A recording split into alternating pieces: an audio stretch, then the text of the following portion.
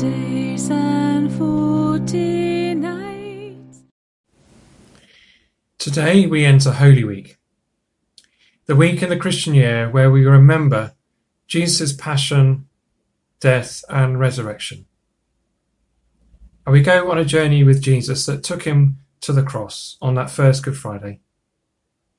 Yesterday we celebrated Palm Sunday, the day when the crowd shouted out, "Hosanna to the King of Kings! Hosanna to the Son of David!" And now we fast forward in the story to later on in the week in our Bible reading, which is Luke chapter 22, verses 1 to 23. And here we are catapulted into the scene where Judas agrees to betray Jesus to the authorities, portrayed by Luke, and his portrayal of the Last Supper. So I'll read the passage to us. Now the feast of the unleavened bread, called the Passover, was approaching, and the chief priests and the teachers of the law were looking for some way to get rid of Jesus, for they were afraid of the people. Then Satan entered Judas, called Iscariot, one of the 12. And Judas went to the chief priests and the officers of the temple guard and discussed with them how he might betray Jesus.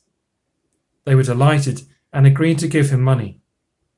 He consented and watched for an opportunity to hand Jesus over to them when no crowd was present. Then came the day of unleavened bread, on which the Passover lamb had to be sacrificed. Jesus sent Peter and John, saying, "Go and make preparations for us to eat the Passover." "Where do you want us to prepare for it?" they asked. He replied, "As you enter the city, a man carrying a jar of water will meet you. Follow him to the house that he enters, and say to the owner of the house, 'The teacher asks, where is the guest room where I may eat the Passover with my disciples?' He will show you a large room upstairs, all furnished. Make preparations there." They left and found things just as Jesus had told them, so they prepared the Passover. When the hour came, Jesus and his apostles reclined at the table, and he said to them, "I have eagerly desired to eat this Passover with you before I suffer. For I tell you, I will not eat it again until it finds fulfillment in the kingdom of God." After taking the cup, he gave thanks and said, "Take this and divide it amongst you. For I tell you, I will not drink again of the fruit of the vine until the kingdom of God comes." And he took bread, gave thanks and broke it, and gave it to them, saying, "This is my body given for you. Do this in remembrance of me." In the same way after supper he took the cup, saying, "This cup is the new covenant in my blood, which is poured out for you. But the hand of him who is going to betray me is with mine on the table. The Son of Man will go as it has been decreed, but woe to that man who betrays him." They began to question amongst themselves which of them it might be who would do this.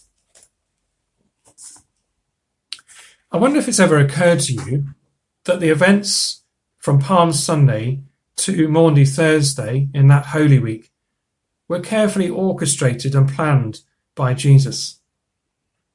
Just think about it. On Palm Sunday, Jesus enters Jerusalem on a donkey. Not any random donkey, but one that he has carefully chosen. You can read about it in Luke chapter 19, verses 29 to 34, of the detailed plans he goes to make sure it is that particular donkey. And here in Luke chapter 22, Jesus has planned ahead for the location of the Last Supper. Why? Because Jesus knows that Judas will have already decided to betray him, as Luke points out in verse 3. Then Satan entered Judas, called Iscariot, one of the 12. And so knowing that, Jesus plans ahead so that the location of the Last Supper is a secret one that Judas doesn't know about, and so one that is a safe place from the Jewish authorities, who by now are out to get rid of Jesus, to kill him. Luke tells us in detail the secret plans, and it's outlined in verses 7 to 10, how Jesus sends Peter and John ahead to arrange this particular room. from verse 12. It says, "He will show you a large room upstairs, all furnished. Make preparations there." I'm sure that Jesus knew that Judas Iscariot would betray him if he could at both events, the triumphal entry into Jerusalem and at the Last Supper. That's why Jesus goes to such lengths to make sure that preparations are done so carefully and quietly. If Judas knew where the events were to be held, he could simply tell the high priest, and he would send soldiers to have Jesus arrested. And yet this potential disruption was not in Jesus' plans, and so he sets up what you might call a clandestine operation. So why was the Last Supper so important to Jesus that he kept its venue hidden from Judas? I think it was because Jesus knew the profound significance of what he was about to share with his closest friends. The Passover meal was the meal that Jesus and his disciples gathered together that night to share. And in that meal, the children of God remembered and celebrated God's salvation, a salvation which resulted in the Israelites being released from bondage in Egypt. But on that night, Jesus instituted the meal which we now know as the Holy Communion. In communion, we, the children of God, celebrate God's salvation through Jesus' death on the cross, not just for the Jewish nation, but for the whole world. Indeed, the salvation that Jesus offers has resulted in all humanity being offered the free gift of being free from the slavery to sin. In other words, the first Passover in the Old Testament is a prefiguring of Jesus' death on the cross for us. And that death on the cross brings salvation and forgiveness for all who put their trust in him. And so it was highly significant that Jesus died at Passover. And that's why Jesus was so careful to keep where the meal happened a secret.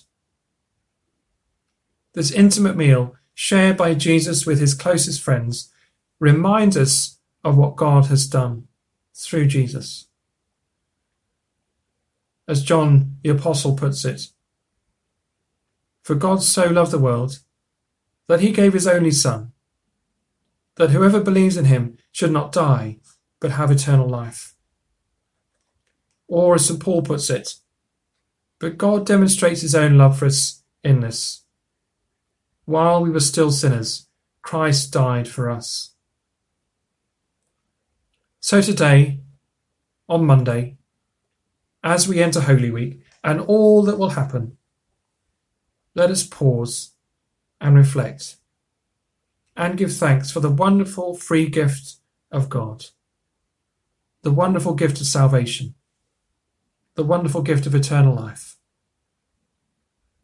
a cost that Jesus was willing to pay, and a cost that was so, so dear. Let's pray. Lord Jesus, we thank you that you were willing to give up your life for us on the cross. Thank you that your death on the cross brings us life, brings us forgiveness, brings us salvation. Help us to reflect on that, to remember that, and to give you thanks. In Jesus' name. Amen. 40 days and 40